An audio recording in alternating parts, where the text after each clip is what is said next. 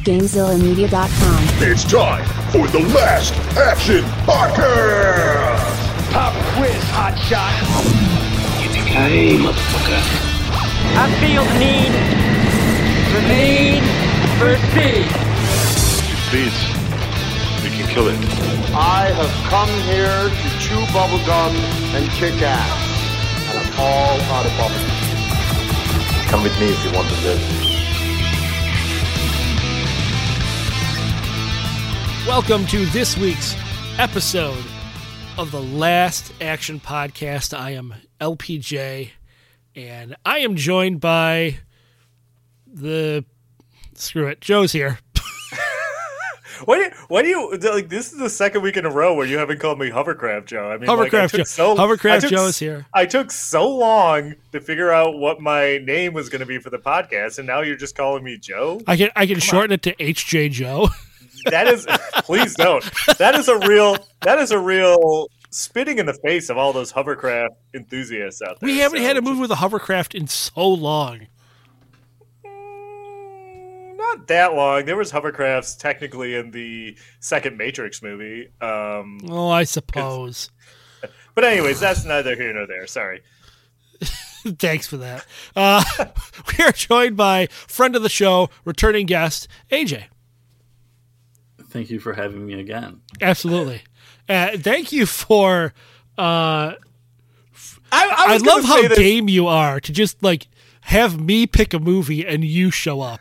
Like, I was gonna say, like, I feel like every time we have AJ on, like in the episode, we're like, hey, next time you're on, we're gonna let you pick the movie and we'll do whatever you want to do. And then like he never gets to pick the movie, and it's never like, have you been on for anything that was considered like a really good movie, or do you got to get like these like you did? I remember you did the weird Jean-Claude Van Damme, Dennis Rodman one with us. You did Tango and Cash. Yep. Were you in the Demolition Man one? I was there for Demolition Man, which had surprisingly less demolition than expected. Yep, that's fair. So I'm here to say it now. Next time, maybe you'll get to pick the movie. I appreciate it. I offered this time, and he's like, no, you just pick. 100% LPJ offered me to pick it, and I was like, nah, dude, you got it, man. All right, fair enough. I haven't let him down yet, right? So, LPJ, what are we doing? We're into your theme of the season, trying to get me to quit the podcast. What are we talking about tonight? We are talking about the 1988 classic Action Jackson with Carl Weathers. And I guess, why don't you start off, LPJ, and kind of tell us if you have any experience with this movie or background in it. I saw parts of this movie like on HBO at one point, in the early 90s. But it's one of those movies that I've always wanted to see, but for whatever reason, just never saw the whole thing. Like, because it's I don't know, it's one of those kind of not forgotten, but I would say relatively forgotten action movies. Like, not a lot. It's not a big name. Carl Weathers is a big name actor, and he was big in the 80s, but this is kind of his really only big standalone action film where he's the main star of it. Right. So it's just one of those movies I've always been intrigued by and always wanted to do, but this is really the first time I've sat down and watched the whole thing start to finish. Mm-hmm. Gotcha. Yeah, I mean, I had heard of this movie before. Like, I knew it was a thing. I knew it was a Carl Weathers movie, but I had never seen any of it or really knew anything about it. You told me we were going to do it on the podcast. I now own it. Because it fell into that rule where if a movie is only a couple dollars more than to buy it than to rent it, I just buy it. So now I own Action Jackson. It is in my digital video library. What about you, AJ? Joe, I appreciate the fact that you do. I do the same thing when it's like that close, I remember one time being over at someone's house, and I can't remember what it was. And it was the situation where it's like $3.99 to rent it or like $4.99 to own it. And I went for the rental, and I was, I don't know, like, should I have like maybe mentioned, dude, it's like $1, you own it, Because like I'm with you, like, principle of the thing, It's like, I don't know, dude. Even if I'm never gonna watch it again, Yeah, I can own it though. Like it's another one for the library, right? And it's only like $1, you know? And plus, in my opinion, because everyone knows, I talk about it all the time. When I watch movies for the podcast, I never watch them in one sitting. I always break them up. And when I rent a movie for the podcast, it's a ticking time clock. Like it's like I got to get it watched before the rental expires. So when I buy it, I can watch it at my leisure. But it always seems to be the movies, like the movies that I own for this podcast. It's like Action Jackson. I own Wheels on Meals. Like I own Showdown in Little Tokyo, which I actually like, but I own that one. I think the most like notable movie that I own for podcast purposes is like Cliffhanger. But a lot of times it's like the ones where it's like I'm never gonna watch this again, but I own it. So, anyways, sorry, I didn't mean to step on your intro to the movie. No, I appreciate you sharing, and yeah, I'm with you, man. So I'm glad we can relate on that. But yeah, like you were saying, to try and get back to where we were at with like my experience, zero experience, never heard of it before, none. But like, that's the beauty of it, right? Because like I never would have known about this before, and then LPJ's like, "What about Action Jackson?" I'm like, "Sure, man, I'm into it." I had to specify, like, the Action Jackson from 1988 with Carl Weathers, not the one from 2014. Yeah, I was a little confused by that, too. Oh, guys, just a heads up, a little addendum. I also own Tremors and Spawn from the podcast. So, just want to throw that out there. But so we're all kind of Action Jackson virgins in a way, I guess. Sort of, yeah. Can I ask a question about Carl? Or do I ask about Carl later? Yes, no. You could ask now if you want, yeah. Like, action star tier list, where does Carl fall? God, that's a good question, because he's kind of always been, like, he's never been top billed. He's always at best second billed. Like, even in the Rocky movies, he's always second billed. But he's in such big action movies. Yeah, he's in some classic movies, but he's never the main character, like Predator and stuff like that. So it's hard, I guess, to place him. It's weird. This is a weird question to ask right off the bat, but he's still alive, correct? Yeah, he was just in Mandalorian. Mandalorian, right? Oh, he's in the Mandalorian. Yeah, duh. Well, why? I'm surprised he wasn't in one of the Expendables movies. I'm surprised too. Maybe he turned it down. Maybe. Who knows? I mean, I figure like him and Stallone are probably some kind of friendly at least. You'd think. I don't know. That's neither here nor there. Okay, so this movie is released on February 12th, 1988. It has a budget of $70 million, and it goes on to gross $20 million. So it makes some money. Not it has a budget of how much? $7 million. Oh, yeah. Because I have a box office of $65 million. That's probably what worldwide. Yeah, I can only find the domestic gross, so that's probably the worldwide number. So, Rotten Tomatoes is not kind to this movie. One of the lower Rotten Tomatoes I feel like we've ever seen is 13% for this movie, and the audience score is only 32% for this movie. Okay. So, not a lot of love for Action Jackson among the critics and the fans. Top grossing movies of 1988. Interesting collection for the top three. You have number 1, Rain Man. Number 2, Who Framed Roger Rabbit. And number 3, Coming to America. This movie, Action Jackson, comes in number 49th in the domestic box office. And other movies that we have done on the podcast are it's got to be a lot. No, that's the thing. 1988 is a weird year where like 89, 90, 91 is huge for us. This one, we've only done 2 other movies in 1988. And oddly enough, they're 2 movies that I was not on episodes for. Number 7, Die Hard, and number 14, Willow. That's it. Yeah. It's like, I feel like 88 to like 92, like they get all mixed together. So I think we think like a lot, but like 88, we just haven't done a lot of movies in. That's so crazy. This is my first 1988 movie on the podcast. Well, congratulations. Yeah, well, it's a bummer I missed Die Hard, and I'm happy I missed Willow, so I guess it all evens out. Wow. I don't like Willow. I'm sorry. I'm not the tush. I don't think it's a good movie. Okay, so let's talk about the cast of this movie. Obviously, we mentioned Carl Weathers. Carl Weathers playing Action Jackson. I love that the main villain in this movie, Peter Delaplane, is played by Craig T. Nelson of Coach fame. That's how I remember him. I mean, he was in other stuff, but Coach. And then Sharon Stone plays Patrice Delaphane. And then our old buddy Bill Duke is in this. I'm just seeing now that his name is Captain it's Armbruster. I thought it said Armbuster, and I was like, that's a great name. You're going to talk about these people. The only other person that I'm going to mention is Robert Davi is in this playing Tony Moretti. That's kind of a small role. So who would you like to talk about, LBJ? Well, you got Vanity as Sydney Ash. Vanity's big. Vanity was big, I should say. She was like handpicked by Prince to open for him for one of his big tours. So she kind of toured with him all over the place. Let's see. You've got you said Robert Davi already. There's a bunch of people in here that were in Die Hard.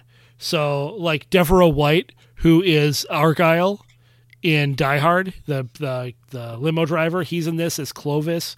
Bunch of other character actors. Al Long always shows up in these movies. He's the Asian, the Asian gangster, Asian thug.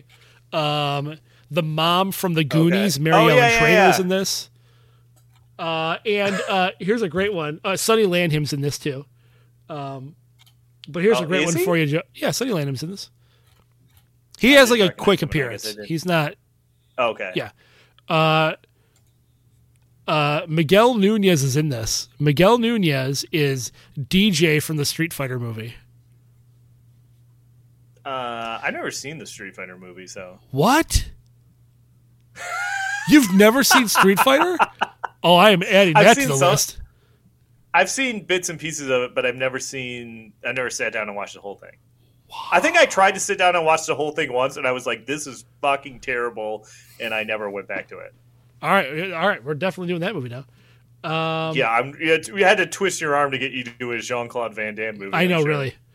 But there's a lot of bunch of character actors in this that show up in a lot of Joel Silver's movies. Because we should mention this is produced by Joel Silver, and the whole kind of concept of this movie came together on the set of Predator when Carl Weathers and Joel Silver were kind of sitting around talking about how much they like blaxploitation films. And so they came up with this idea and hired a writer to write it for him. And that's kind of where the whole thing started.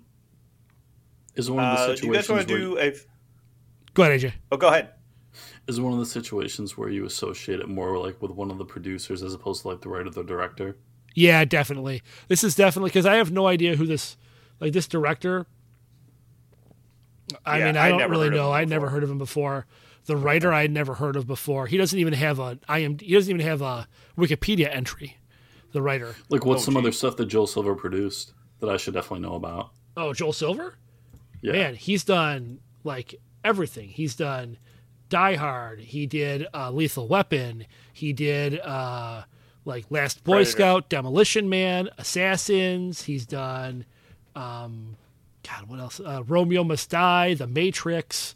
Didn't he do? Where is it at? The most recent thing he did was like, what's a good most recent thing he's done? I don't know. Entourage. He's got his hands in a lot of things. He does. Like he's kind of Commando. He did 48 Hours. He's sort of the producer that kind of helped invent the action film genre. Nice. Okay, you guys want to do a couple net worths here? You do. Yes. Like you don't have a choice. I don't know why I always. You always ask, and then you go and do it anyway. I pose it as a question, but you don't have a choice. You got to do it. Okay, let's start with. Yeah, let's start with Sharon Stone, LPJ. She's got that sweet, sweet Basic Instinct money. What do you think about Sharon Stone? Oh, she's got that sweet, sweet. Just did an episode of Murderville on Netflix money. Ooh, that was a good show. It was a good show. I like that show. I'm gonna go $60 million. Okay. What do you think, AJ? For Sharon, I don't really think I have a very good read, so I'm going to stay close to LPJ, and I'll try to do the optimism thing, so I'll go 75. LPJ, right on the button, $60 million for Sharon Stone. Super fan. Next up, AJ, we'll start with you. Craig T. Nelson. I don't know. He's got that sweet, sweet Coach money. That's I know him from Coach and this. Is he Mr. Incredible? Yeah. Oh, yeah, that's right. He's got that Incredibles money. He's the voice of Mr. Incredible. Good call, AJ. No, and that's like the main thing that I would know him from. So you know him from Coach. I know him like it's kind of Mr. Incredible. I feel like that's my main association. So I mean, so what do you think? He's doing like some Disney and Pixar stuff. Obviously, dude's been around a while and been working a while. I feel like if I pulled him up, he's probably been in way more stuff than I realize. Again, I want to be optimistic. It's probably I'll go 90 mil. 90 million? Well, I feel like that's a lot. What do you think, LPJ? I'm gonna go less than. I'm gonna go a lot less than that. I think he's done a lot of stuff, but I don't think the Pixar money is really bringing in that much for him. I'm gonna go 20 million.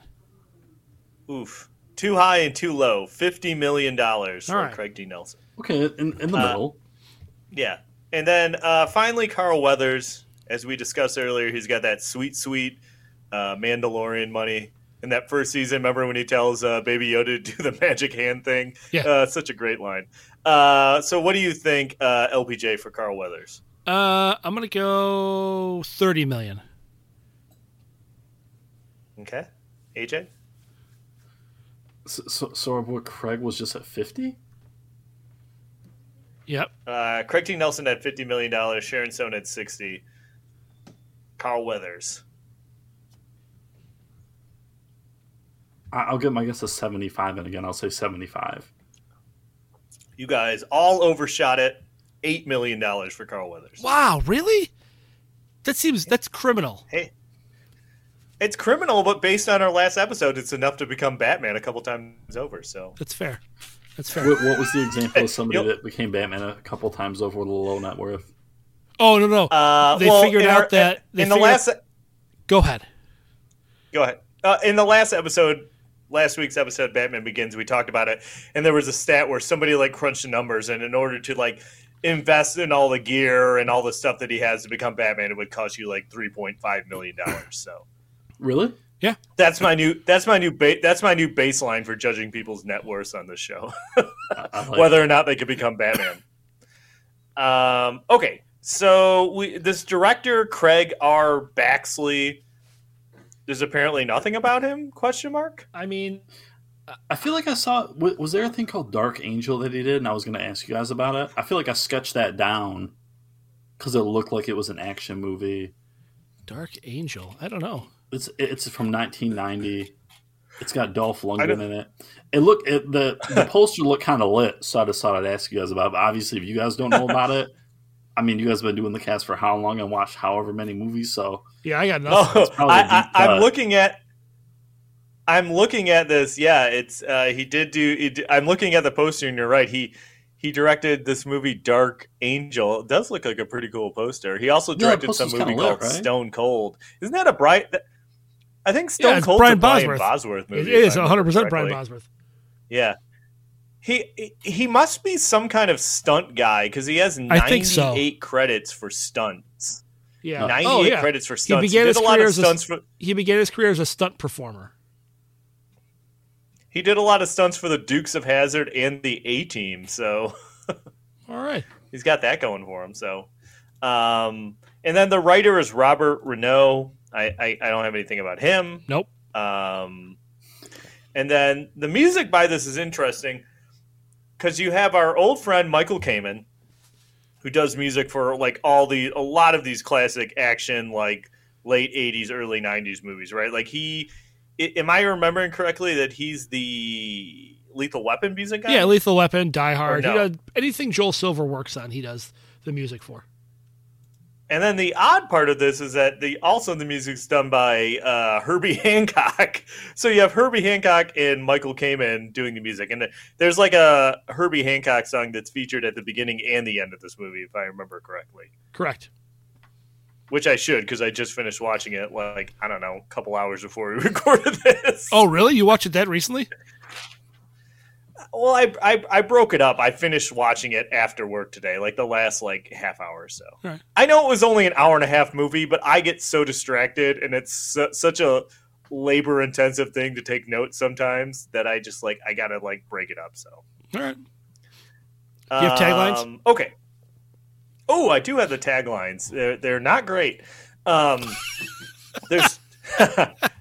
There's two of them. The first one is, "It's time for action." All right. Okay. This next one is not good. Name, Jericho Jackson. Nickname, Action. Home, Detroit. Profession, cop. Education, Harvard Law. Hobby, fighting crime. Weapon, you're looking at him. That's not good. How's the length on that? It's too much. It's not. It's too much. It's not snappy, that's for sure. But we should mention that this movie does take place in Detroit, where we're not in the city of Detroit, but we're all around the city of Detroit. And not only in Detroit, like they actually filmed parts of it in Detroit. So like I recognized there were locations they were at that I recognized. Yeah, I felt like watching it, I was like, some of it I was like, okay, some of this looks like it could be Detroit, and then some of it I was like, that doesn't look like Detroit at all. Like filmed. There were some scenes. Oh, go ahead. It was filmed partially in Detroit, but mostly in LA. Okay. I was going to say, because some of the scenes on the street where I'm like, that's not a street in downtown Detroit. But they definitely got the opening is really cool, though, because this movie is heavily tied into like the auto industry, which is why it takes place in Detroit. But you get the shot of all like the Ford and the Chrysler and like the Rensen and like all the stuff. It's like it is kind of cool, all those establishing shots, that they probably went to Detroit for like 3 days and filmed all this stuff and threw it at the beginning. But it is kind of do you think that primarily the reason this movie takes place in Detroit is because of obviously because of the automotive angle of the movie, and Joel Silver's from Detroit. Who's that? Joel Silver's from Detroit. Oh, I did not know that. Did he do Beverly Hills Cop? Yeah. Is that him? Yeah. Okay. Well, that makes sense then too. Oh, nice. Oh no, scratch that. No, Silver wasn't. I apologize. No, Silver was not from Detroit. It was no. It's the other one.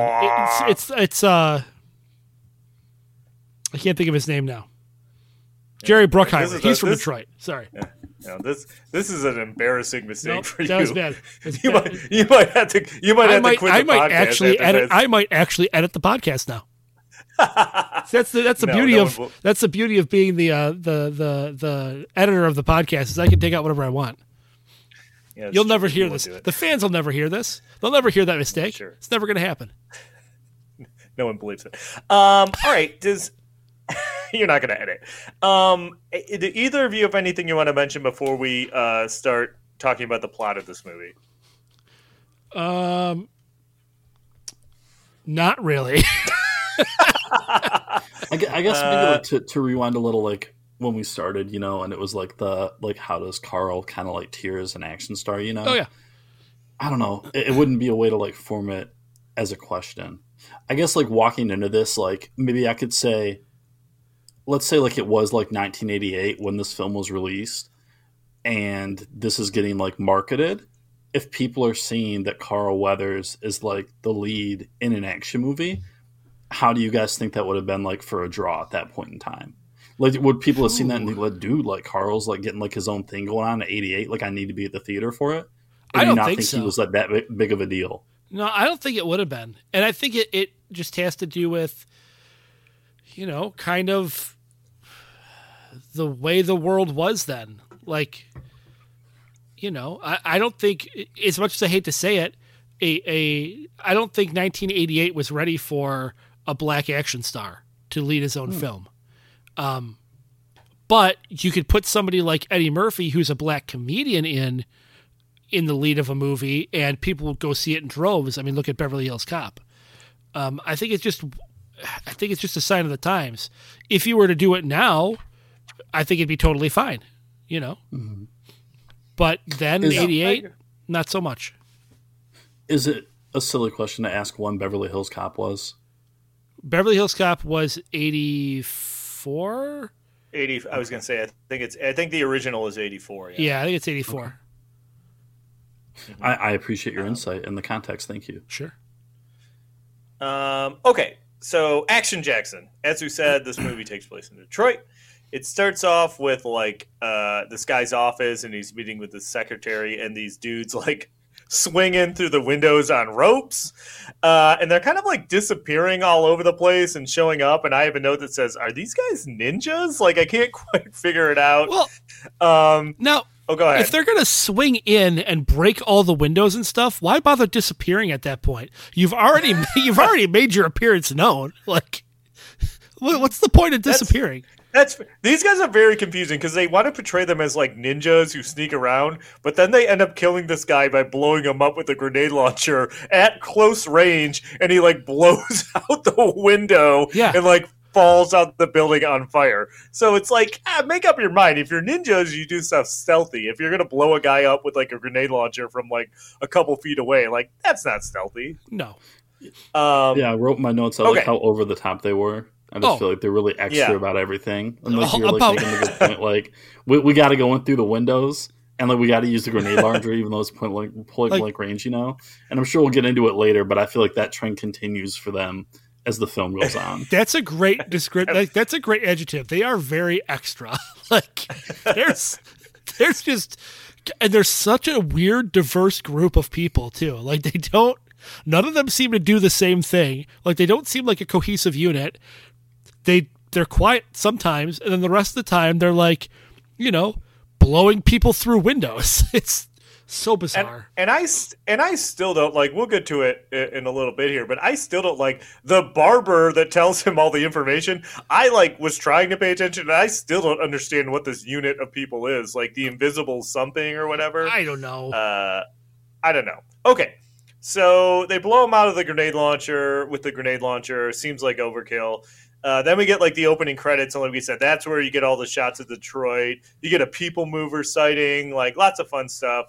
The opening of this movie was very weird to me because it's like the cops pick up this dude who is like trying to steal a purse, and I can't figure out what this guy, the dude they pick up is. Like, is he supposed to be like challenged or what? Like, I don't know what his deal is. But they like pick him up, and like on the way they're like telling him all these tales about like Action Jackson and like all these like basically tall tales and stuff like about him, and like it was a weird opening, right? Like it was weird that they it's didn't. Odd. We should probably mention it's Tom Wilson from Tom F. Wilson from Back to the Future in it. It's Biff from Back to the Future. Oh, the other cop. Okay, yeah. I thought that guy looked kind of familiar. Here's a side note. I once, for a work event, went to Mark Ridley's Comedy Castle in Royal Oak, and one of the comedians that performed was Biff from Back to the Future. Did he play his guitar and play the song about all the questions people ask him about Back to the Future? He did not when I saw him that time. Oh, okay. But, anyways, is that like what he does for a living now? Yeah. He's still an actor, yeah, but that he primarily does that kind of stuff. Oh, okay. So they bring this guy to the police station to you're gonna meet Action Jackson, and then like they bring him in, and there's they're trying to book this hooker, and the cops start talking to the hooker, and then the hooker kicks the cop in the dick, which is a recurring theme of this podcast, getting kicked in the dick. So then the guy takes off and he starts running around the precinct, which I don't know how he thinks he's going to get out of this precinct. And then he like runs right into Action Jackson's desk, and like we're introduced to Carl Weathers, and he like stands up, and like the dude like passes out, right? Like, am I remembering? Yeah, he's this right? like, he realizes it's Action Jackson, hears all these stories, and he gets so scared that he passes out. And does Action Jackson tell him to mellow out? I think so, yeah. I think he does tell him to mellow out, yeah. And then we get a little background on Action Jackson. He was a high school track star who went on to get his Harvard law degree and then became a cop. Yeah. But what? Like, I understand they want to show he's a smart guy, but like, why a Harvard law degree and then he decided to become a Detroit police officer? Like, I don't understand. And I feel like the law degree only comes up twice, when they mention that he has one, and then he's at that party and he's like talking to the guy about like a case, and he's like, well, actually, like blah blah blah. But like, I don't know. Like, I guess they just wanted to be like he's. But like, I guess, and maybe now is as good a time as any to bring it up. But like, this movie definitely knows what it's doing. Like, it's not taking itself too seriously, right? Like, it's supposed to be kind of tongue-in-cheek, I feel like, right? I think you're right. I think it's got that it's got a little bit of a comedy vibe to it. It's just kind of weird. It's kind of clunky the way they do it sometimes. Right. I don't think they necessarily pull it off successfully the whole movie, but I definitely think that this movie knows what it's doing and trying to be a little like winky, like, hey, we're kind of like purposely playing this over the top and kind of being ridiculous, like to a certain extent. So too. That's what I think. Which makes kind of sense that if they were trying to like make like kind of like a modern, or at the time like a modern like blaxploitation film, like they were trying to kind of like get that vibe. So I kind of understand that to a certain extent. Yep. And then, like, okay, so we learn about him being a lawyer. We learn about that he used to be a lieutenant, and then he lost his stripes, and he was knocked down to being a sergeant. And it was this, like, big ordeal with this guy, Peter Delaplane, who is Craig T. Nelson. Delaplane, sorry. And his son, and, like, he went after his son, and all this stuff. And, like, Craig T. Nelson, I just have him as Coach in my notes. So, like, Coach was so powerful that, like, even though his son got arrested, he got Action Jackson like bumped down to being a sergeant, and like I think he lost his like he couldn't carry a gun anymore, and he's kind of like basically kicked down to desk duty is what I understood from it. Right? Yeah, and his marriage collapsed and all that stuff. Yeah, like he ruined his life essentially. Right, and Bill Duke is the guy playing his captain, and then like. It's so dumb because he's like, and then he's like, hey, listen, Coach is getting the award for like Man of the Year, and I can't go to it, so I'm going to send you to this event, even though I know you guys have like this bad blood and you hate him and he ruined your career. Like, I didn't quite understand that part of it. Wouldn't he send like his next lieutenant? Like, you'd send the second in, if the first in command can't be there, then you'd send the second in command, maybe? Not just some random sergeant, desk duty, cop. Or you just send like anybody else. Anybody else. That didn't have bad blood with the guy and hate the guy. Yeah. Unless like, if I'm trying to rationalize it, unless he was kind of like, hey, listen, I want to see that you move past this, so I'm going to make you go to the event and see if you can go there and not cause a scene, and like maybe that was the thinking. Maybe I'm giving the movie too much credit. No, maybe that could be it. So he goes to the event. He has an exchange with very super young Sharon Stone. I don't know how old Sharon Stone was in this movie, but like she looks so young in this movie. This had to be like maybe one of the first things she did. And she's like Coach's wife. And him and Action Jackson and Coach, they have like kind of a tense exchange of words there at the event. And then we're cut to another scene where there's another guy on a boat, and those dudes, the not ninjas, kill him on the boat. But like you know what? Like AJ seriously had the perfect explanation for these guys because they are very extra because they blow up the boat. But they just don't blow up the boat. They bust into the guy's office and handcuff a like briefcase onto his arm, and he opens the briefcase, and there's a bomb in the briefcase, and then it explodes and destroys the yacht. And it's like, why did you have to handcuff it to his arm? Yeah, and that's after they murdered everybody else on board. Right. When like they were gonna blow the whole boat up anyway. But yeah, they need to like take their lives and like look in their eyes or whatever when they're taking their soul. It was a lot. You could have just played a lot. You definitely did need to put it in a briefcase and handcuff the briefcase to the guy's arm. So I did write down that I like that one of them like throws knives. I don't know why that stuck out to me. They have like a throwing knife guy like in their squad. Like unless we said it doesn't really add up to me. You're blowing stuff up, you're throwing knives, you're riding away in the boat, looking all cool together. That was a thing. Like they had this like special knife maker go in and make this knife. It's the same guy that made knives for Predator, and there's another movie that he did. But like, I guess Joel Silver liked the way this guy could make knives, and like, oh, we'll make a knife for Action Jackson too. So next, Action Jackson goes to see Robert Davi. Robert Davi is, if I'm understanding right, was someone that he went to school with and was on the track team with them, so they were kind of friends. Yeah. But then he got a job working for the union, and that's kind of where we learn that all these people that are getting killed are part of the auto workers like association, like the auto workers union bosses in Detroit. Yeah. Union bosses in Detroit, right? So he goes to see Robert Davi. Robert Davi is kind of like freaking out. He hasn't slept, and he's all worried because all these people, basically all the people that aren't on the side of Coach are getting bumped off. So he thinks that he's going to be like the next one to get bumped off. Right.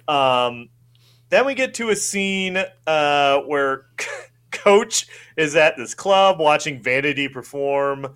And then we get what I think is a boner joke because she comes over and it's like, oh, no applause. He's like, oh, you're getting a standing ovation. And I'm like, was that a boner joke? That's 100% boner joke. Okay, so it's a boner joke.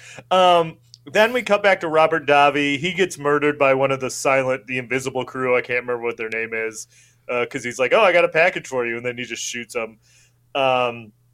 So Coach and Vanity go to Vanity's house, and like I think they go to the Bone Zone, but she's also a drug addict, so he like gives her like some drugs.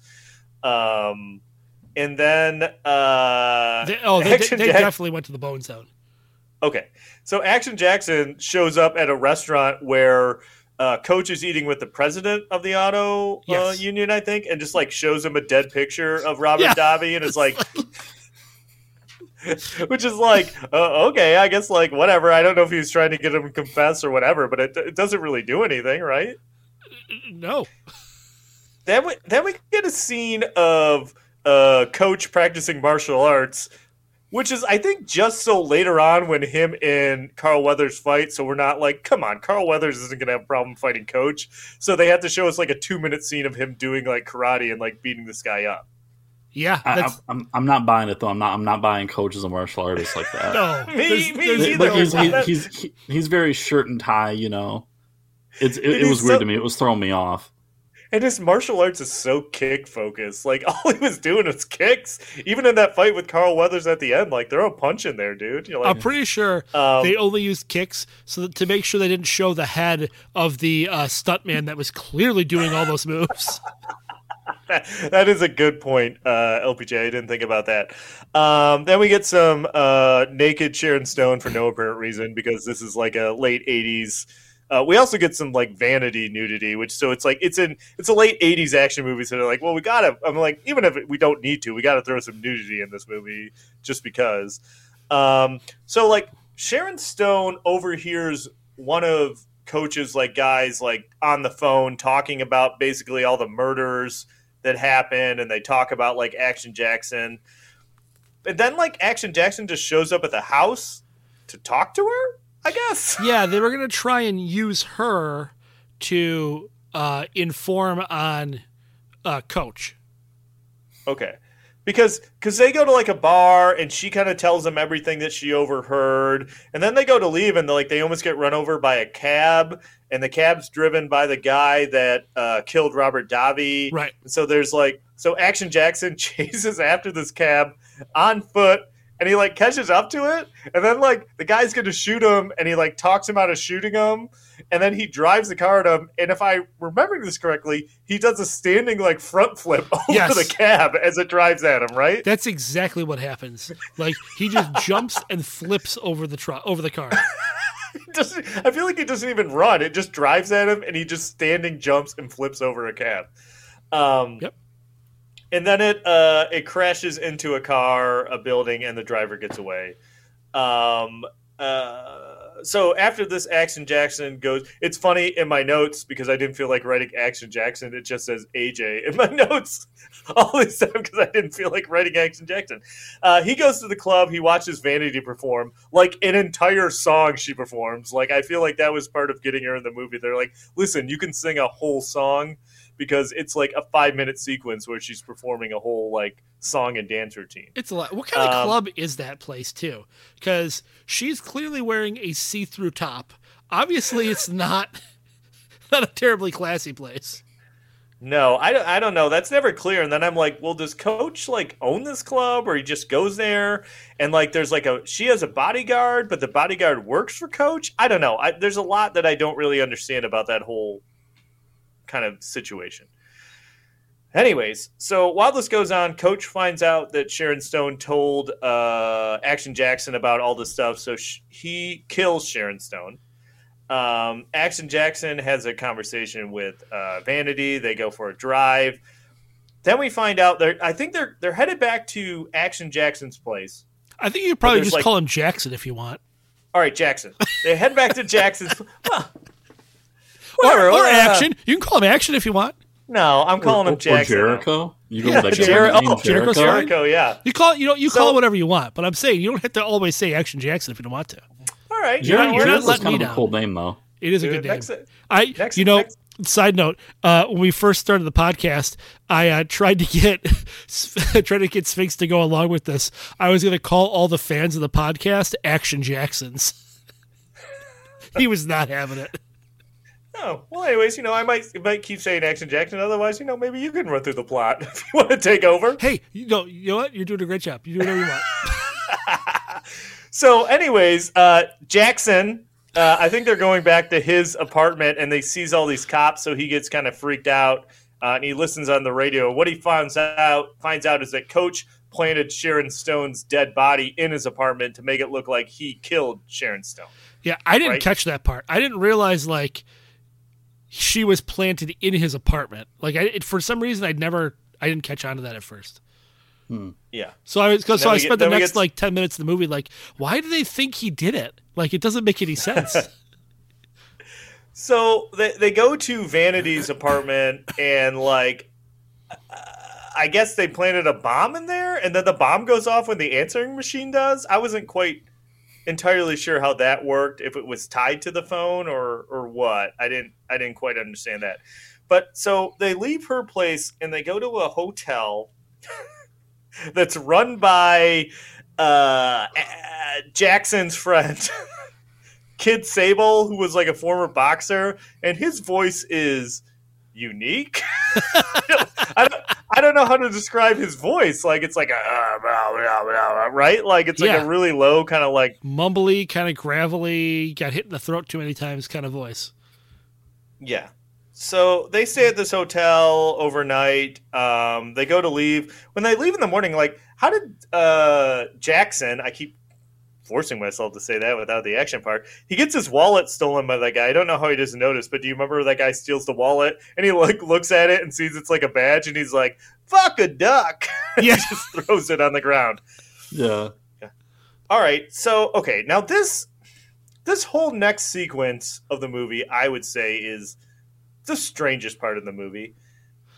He's like, hey, we're going to go try and talk to this criminal informant I have. What's his name? Is Papa Doc. Yeah.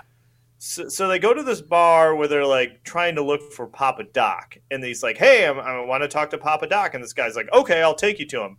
Takes him to a back room, points to a cupboard, tells him to open it up. He opens up the cupboard and there's a jar with a pair of testicles, a pair of balls in there. And he's like, those are Papa Doc's balls.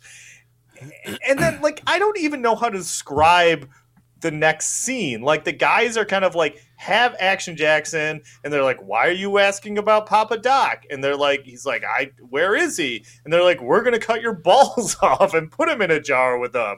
And then, Vanity comes in and is like, hey, he's my brother, and he's got a metal plate in his head, and he's crazy. And then, he starts running around and, doing, religious stuff, and then he, beats the guys up. I don't know how else to describe it. Can you guys help me out at all? I mean, that's it. It's just ridiculous. That's really. By the way, that's where DJ is from Street Fighter.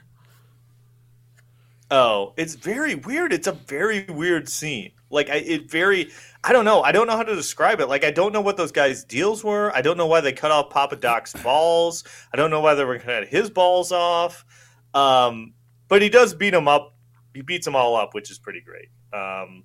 Is that the first time that he uses the fisticuffs? Like the first time that Jackson gets to go hand to hand? Yeah, I think that's the first time, which is odd because that's like, I'm going to say at least 45 minutes into an hour and a half long movie before he actually like fights anyone. Because, you're right, AJ. He doesn't do any other, like he flips over the car and he chases some people down, but this is the first time that he actually like there's any action people up. And I feel like I put that in my notes. It's like for action being in the title, I feel like we're just getting to it. But like Joe said, we were like at least halfway. Oh, yeah. Not further than halfway through. If not a little more, because like it's definitely, but I mean, I don't know. I feel like if you think about it, this may be something for more final thoughts, but like, for this short a movie, I feel like there's not that much action in it, which I know is kind of a weird thing to say for a movie called Action Jackson, but like, it's definitely very backloaded with the action. Like, you're right. It's definitely at the end. So, okay. So anyways, after Papa Doc, the whole Papa Doc thing, the dude with the weird voice is like, hey, go to this barbershop and talk to Dee. And then he goes to talk to Dee, and she knows so much. She tells him all about those assassins. She tells him all about Coach's operations and what Coach is doing and what he's going to be doing next. And it is literally not explained at all how she has all this information. It is wild. Yeah, that's the thing. That's like you go to the barbershop to get your information, to talk gossip, and to hear about what's going on in the neighborhood. So that's just kind of part of the whole like I get that, but it's like I don't know how she had the information or knowledge that she had. So he gets back to the hotel. Vanity, by the way, Vanity's a drug addict, and she's been wanting to fix like this whole time. So he gets back, and I did actually genuinely laugh at a little bit when like he can't find her, and he goes down to talk to his buddy, and he's like, "Hey, you got any drug dealers staying here?" And he's like, "Hey, this is like a classy operation." And he kind of looks at him. He's like, all right. He tells him where he is. He's like, hey, but go easy on the door. And of course he shows up and like kicks the door down and has a fight with this drug dealer and then throws him out a window just as like the dude from Back to the Future and the other cop are showing up. And like, so they're like, oh, because he's still wanted by the police at this time. So they're like, oh, we got to get Jackson. And so they go to like run around the hotel to get him, and him and Vanity jump out the window and are fine and steal a cop car and take off, right? Yeah. And then they're driving around with a cop car all night. Like, I know. I thought it was kind of weird that they're like, that's the most conspicuous thing you could drive around, but they're like literally driving around all night in like a Detroit police car. Yeah. So then they're like, they had gotten information about where Oliver Aroni hangs out, which I don't remember who this guy was. I guess he's friends with Coach. I don't know. That's a good question. I don't remember how he knows him. I don't remember the relationship. My understanding is that Coach wants to kill the head of the like auto workers union, and this Oliver Aroni is going to take over and basically be his pawn in the auto workers union, right? Because he'll make him do whatever he wants. Because the whole thing is that, like, as he explains a little bit later here, is that like the auto union is so powerful that it can basically like influence decisions and presidents. And like Coach doesn't want to be a president; he wants to be a kingmaker. He wants to be able to kind of control and put people in places and stuff like that. So like this whole thing is about him getting more power to influence events and people and stuff like that. Right. So okay. So they get Aroni out of the bar. They drive out to some weird factory, and he talks to Jackson. But then Coach and the invisible dudes or whatever they are show up, and they capture Action Jackson, and they like take his shirt off and like chain him to some pipes for some reason. I don't know why they take his shirt off other than just to show that like Carl Weathers is ripped. That dude is jacked, right? Like super jacked. Like he's cut. His arms are huge. He's got a six pack. Like that dude is good shape. So they're gonna too. Like, go ahead. I wondered why they didn't try to build off that. Maybe build off isn't the right word. Like, again, it's like you're not getting like his like physique, like his body, you know, which I think like in an action movie, maybe you could use that, you know, like show like a dude is shredded and has a body on him, you know, and like with like the hand-to-hand combat and stuff. Again, it's like almost the climax. I mean, maybe not that far, but it felt super deep in the movie, and they're just letting you know, like, yeah, dude's got a body on him, you know. So again, it's the thing I wondered, like, why didn't we learn about this earlier? You know, maybe that's a good question. Learn about it isn't the word, like we already knew. Yeah. But why didn't you like show the viewers, you know, and like let them know, like, yeah, a guy takes care of himself, like, guy can hold it down, you know. That's a good question because if you look at like Stallone, almost never wears a shirt in any of his movies. Schwarzenegger constantly had no shirt on in most of his movies, and this is that same time frame. Well, I think, and again, I feel like I keep jumping to the defense of this movie, but if I had to think of a reason, I think what I would say about this movie is that it starts off and he's like on the sidelines, he's on this desk job, and he's no longer Action Jackson. They're like, put that action shit behind you. So I think the movie's supposed to unfold as like, he's slowly getting back to his form as being Action Jackson, you know, like he was kind of stuck at this desk job. And you know that I think it comes up in the notes, but they wanted this movie to be a franchise. So I think the thinking was like, this is his transformation back into Action Jackson from being on the sidelines. And then as the series goes forward, then we're like introduced to him. You know, this is almost like an origin story in some regards. So that's why it was kind of like, he's getting back his mojo, if you will, and by the end, he's full on like doing his stuff like he did before he got like bumped down to sergeant. That would be my explanation for it. Whether or not it's good one or not, but that's what I'm kind of thinking they want to do. That he's slowly drawn back into this like larger than life character that everyone knows him as. I think it's a really good explanation. I don't know how I would have missed it. The thing about the franchise thing. So like you said with the origin story aspect, you know, if that was the hope or like the intent, like looking back on this as more like an origin story kind of situation makes a lot more sense to me, you know? Yeah, well, because they definitely wanted it to be a franchise. So I could see it's like, hey, like we make Action Jackson 2 and he's like full bore again and we don't have to go through all this, you know, like I don't know. That's my thinking of kind of is because if you think about it from where we're introduced to him at the beginning of the movie and like by the end when the partner gives him the gun and he like, you know, like I think that's kind of like a slow build toward him becoming like almost maybe I'm giving this movie too much credit, but I feel like it's almost like a slow build to him becoming that larger than life character that the cops at the beginning are telling like the stories about. And by the end of the movie, he is that guy and he's like doing all this stuff. That's how I would describe it. That makes sense. So anyways, they're going to make it look, they're going to kill that head of the Union. They're going to make it look like Jackson did it. So this part is so dumb. They go to do this. They're going to kill Action Jackson. They're going to like, I said his full name again. They're going to burn him alive and then make it look like he blew up in a car crash. But then Vanity's bodyguard is there.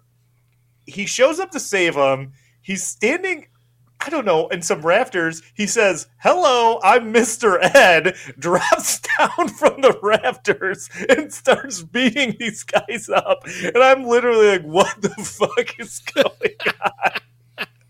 Like, why does he say, "Hello, my name is Mr. Ed"? Like, I get the reference, but why? I have no idea. But then we're getting into the action, though.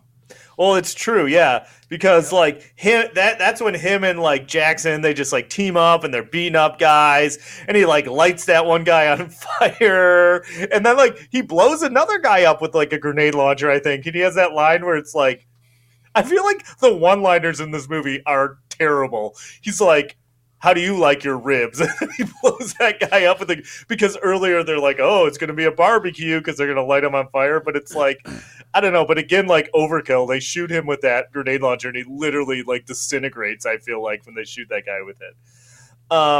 Okay. cut to the final scene of this movie. They're at the party where they're going to try and murder the head of the union.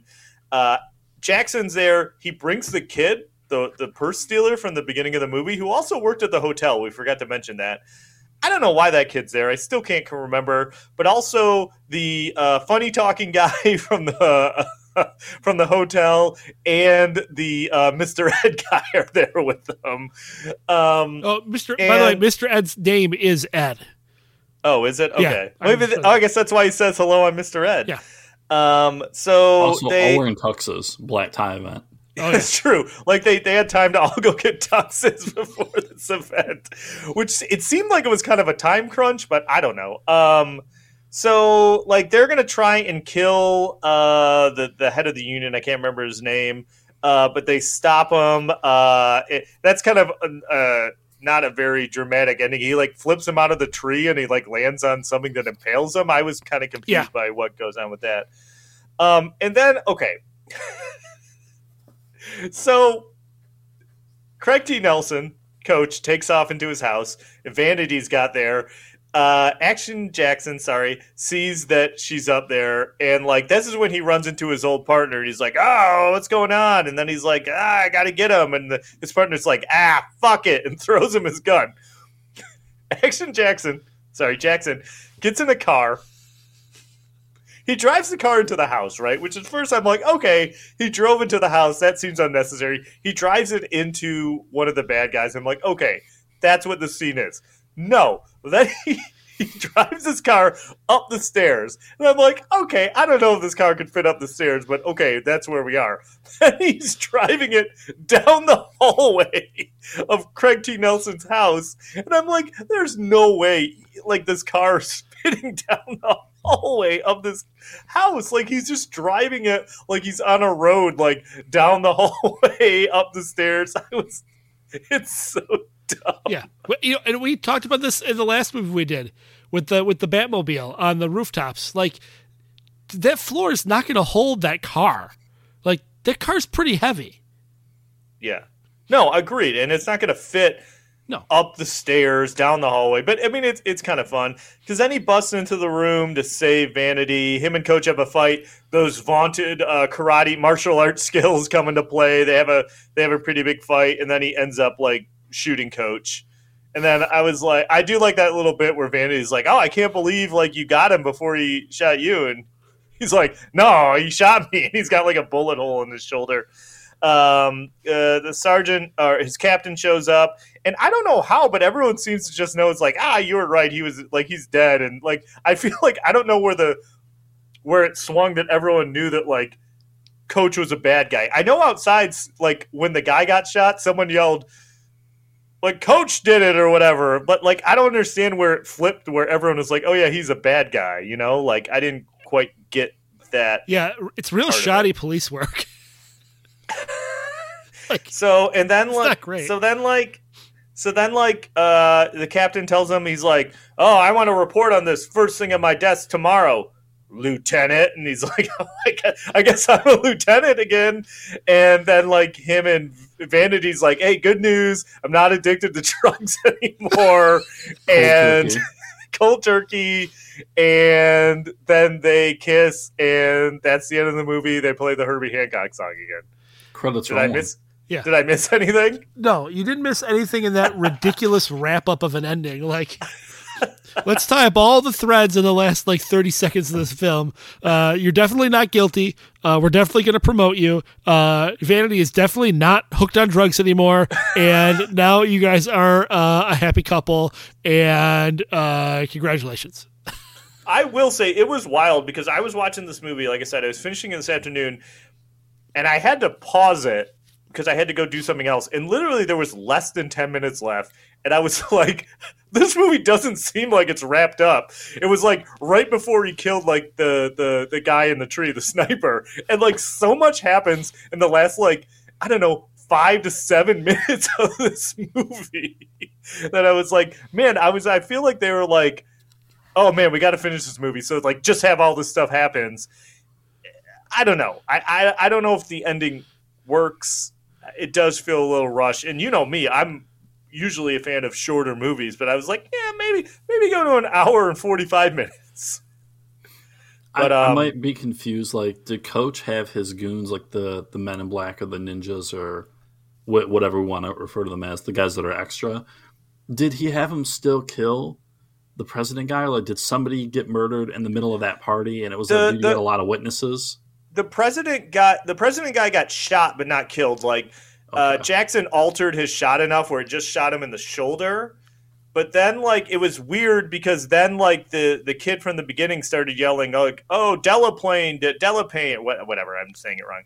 Delaplane did it." And then everyone's like, "Oh, he did it." But I'm like, what do you mean he did it? Like, the dude clearly got shot in the shoulder, and, like, Delaplane didn't have a gun in his hand. So I don't know. I think the Union president got shot but not killed because Jackson altered the trajectory of the sniper's shot. Yep, I agree.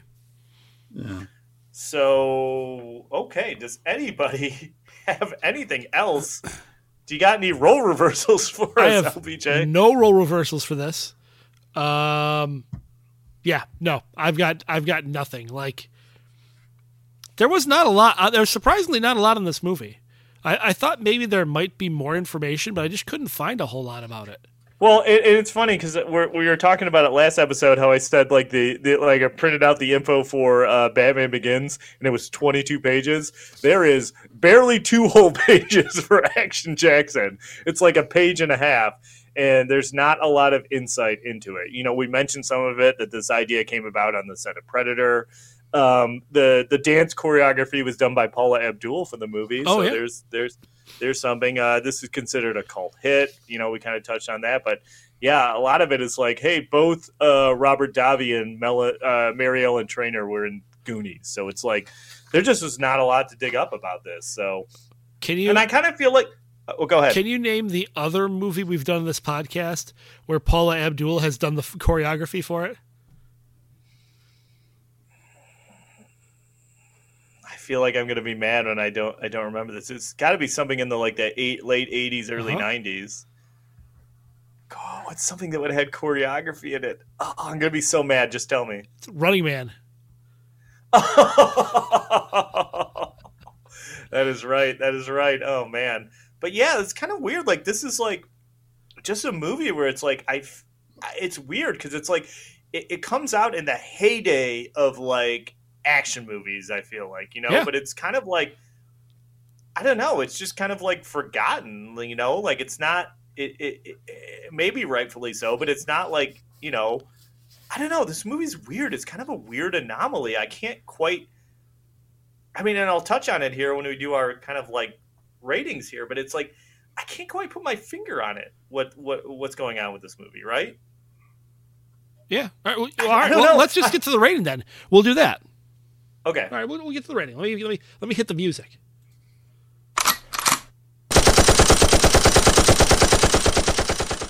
All right. I mean, you're on a roll. Do you want to just go first? Yeah, I'll go first. So I'm like really kind of torn on this movie because, like, on one hand, it's ridiculous and it's dumb and it like some of it doesn't make sense and I feel like it's kind of rushed. But also, on the other hand, like, I didn't dislike watching it. Like, if I kind of get in my mind that they were trying to make, like, in some ways, they were trying to make, like, a tongue-in-cheek thing. Like, that's what I don't know. I don't know how much of this we're supposed to take serious. Like, did they think they were making, like, a straight-up action movie? Or were they like, hey, wink, wink, we're kind of making an action movie, but also it's going to purposely be, like, a little ridiculous and over the top and, like, larger than life. Like, I don't know if I'm reading too much into that, if that's what they intended. But I didn't love it. I didn't hate it. But I would say, if you haven't seen it, like, maybe check it out. If you're a fan of, like, your Die Hards and your Predators and all those, like, Lethal Weapons and stuff like that, this is very much a movie like those. Like, it's a late 80s, early 90s action movie. It has all those cliches.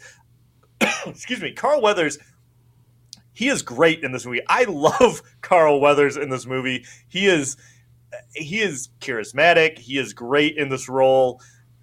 I kind of wish they would have made another one, but I think I'm going to go kind of right down the middle and give this 2.5 machine guns, because I do think it's worth watching, but I also think it has a lot of flaws.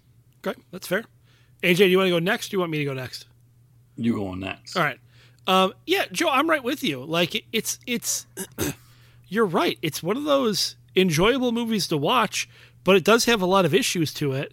And Carl Weathers is great in this. Like, I really enjoy Carl Weathers in this. I like Bill Duke in this too. Bill Duke is kind of great in everything. Yeah. I don't even mind Craig T. Nelson. Like, no, it is weird to see him play a villain, but I did like him in this. It is like, you know, silly karate fighting aside. I think he's a great villain. I think Sharon Stone's actually really good in this too.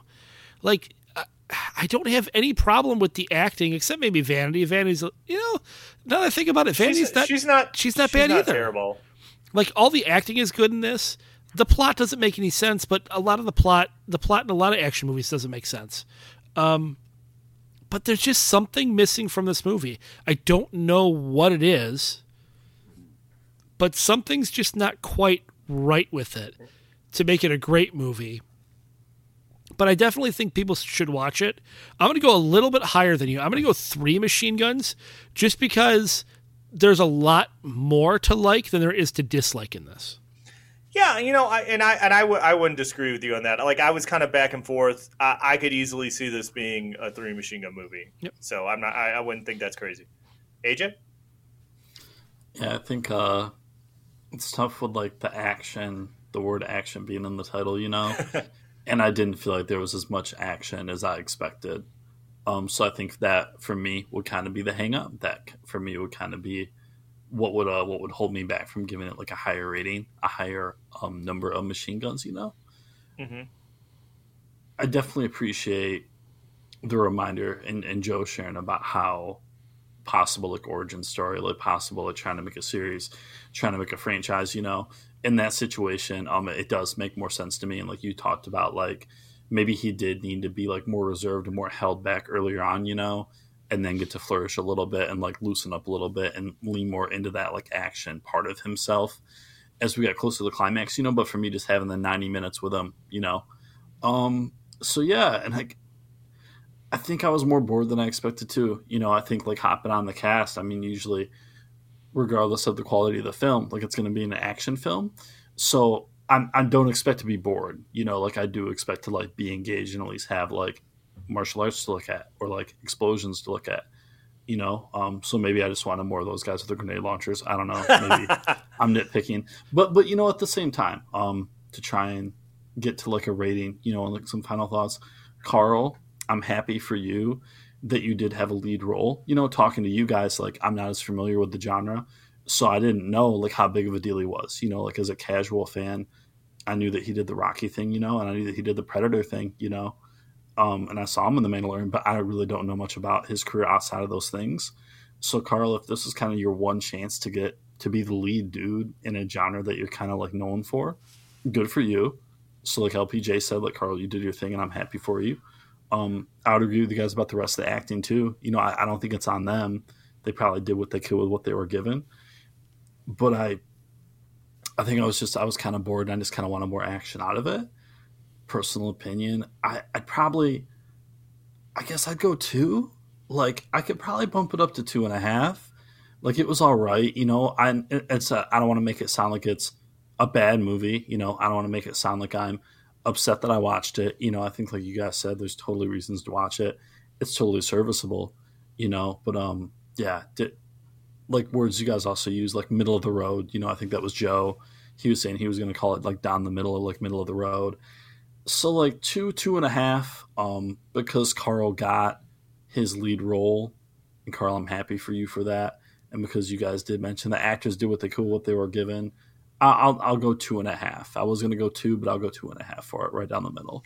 All right, that's fair. Yeah, and I think, you know, I think the potential of this movie is greater than what it delivers. Like I think that there's like I really do think if they had been able to make a sequel, like let's say they made a sequel 2 years later, brought back Carl Weathers, he's fully formed into the character they want him to be, and you can get right into it.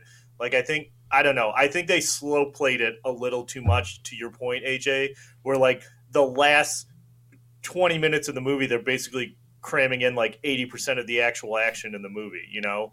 Like where if they would have like balanced it a little more, I don't know. I think it would have played a little better. I think they slow played it too much and then kind of were like, oh, it's a 90-minute movie, cram all this in, and then it's kind of like, all right, well, yeah. So I think a sequel would have been great. This is kind of middle of the road. Yeah, and you know, to your point, AJ, you're right. This was kind of Carl Weathers' big shot, but I feel like he should have gotten more. You know, he is kind of an iconic 80s action actor, but he really doesn't have that big marquee kind of film. He's always, you know, the other guy in the movie. And it's sad because Carl Weathers is great. Like, I love Carl Weathers. And he is a legitimate leading man action star, or at least, you know, if he were to do it, if he were, you know, 39 now, like he was 39 when he made this movie. If he were 39 now, I think he'd be huge. But, you know, unfortunately, I think he was just 2 decades too early. You know, that's my thought on it. And if he was 39, like he looked amazing, like he looked great for 39. Like Joe pointed out, like dude had a body on him, you know? Oh yeah. Yeah.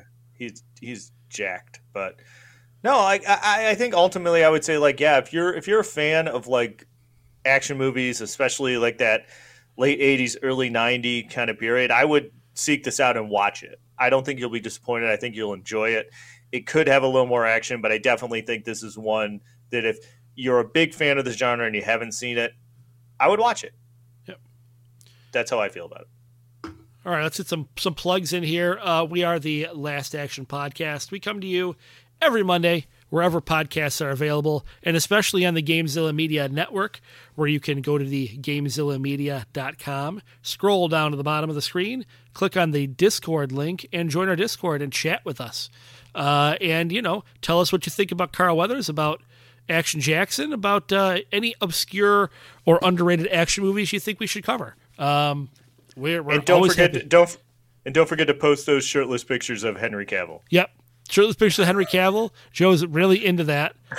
If you Photoshop Joe like into the picture, maybe suckling his teat a little bit. Okay. That might be one step too far. Oh, just one step. I mean, I'm okay if I'm in the picture. I don't need to be suckling teats. What's Joe's relationship or Joe's connection with shirtless Henry Cavill? We came up in last week's episode, and somehow the conversation was he auditioned to play Batman in like the Christopher Nolan movies, and LPJ was like, "Oh, he's probably too big," and I was like, "Well, maybe he wasn't as big as he is now back then." And then we were talking about him shirtless, and we're like, "Oh, if anyone has any proof of what he looked like, post a shirtless picture." So now apparently, you know, it's going to be a thing. But I brought it up again, so it's my fault. So it's 100% your fault. You did this to yourself. I appreciate the context. Yeah, there it is. Where was I? Oh, check us out on Facebook, Instagram, Twitter. We're all over the place. AJ, any plugs you want to make? If people enjoy watching movies, I would recommend that they use the app Letterboxd. I think Letterboxd is super cool. And I will give 3 shout outs. I will give a shout out to LPJ for having me on the cast. And I'll give a shout out to Joe for letting me be here as well. And my girlfriend Megan, who will probably listen to this and says that she likes listening when I get to be on the cast. I will say hello to Megan. So, hi, Megan. Oh, hi, Megan. We're happy to have you here. It's always good to have you here. It's always good to have you on because I feel like you offer a very unique perspective, and I love talking to you about these movies. I just hope sometime we get a movie that you actually want to watch and to talk to you about, because I feel like you get some real stinkers, but we can always count on you to bring a unique perspective and ask some good questions. So always great having you on. Thanks, man. I appreciate it. Absolutely. All right. Well then. Wait, can I ask one more question? 100%. Of course. Can you guys both give me like one like goated like action movie? One what? Do you guys both have like a number one for like you guys personally? 100%. Not maybe there's several, but I would say as far as action movies go, Commando with Schwarzenegger is great. If you want to see something a little cheesier but great, Roadhouse is a great movie with Patrick Swayze.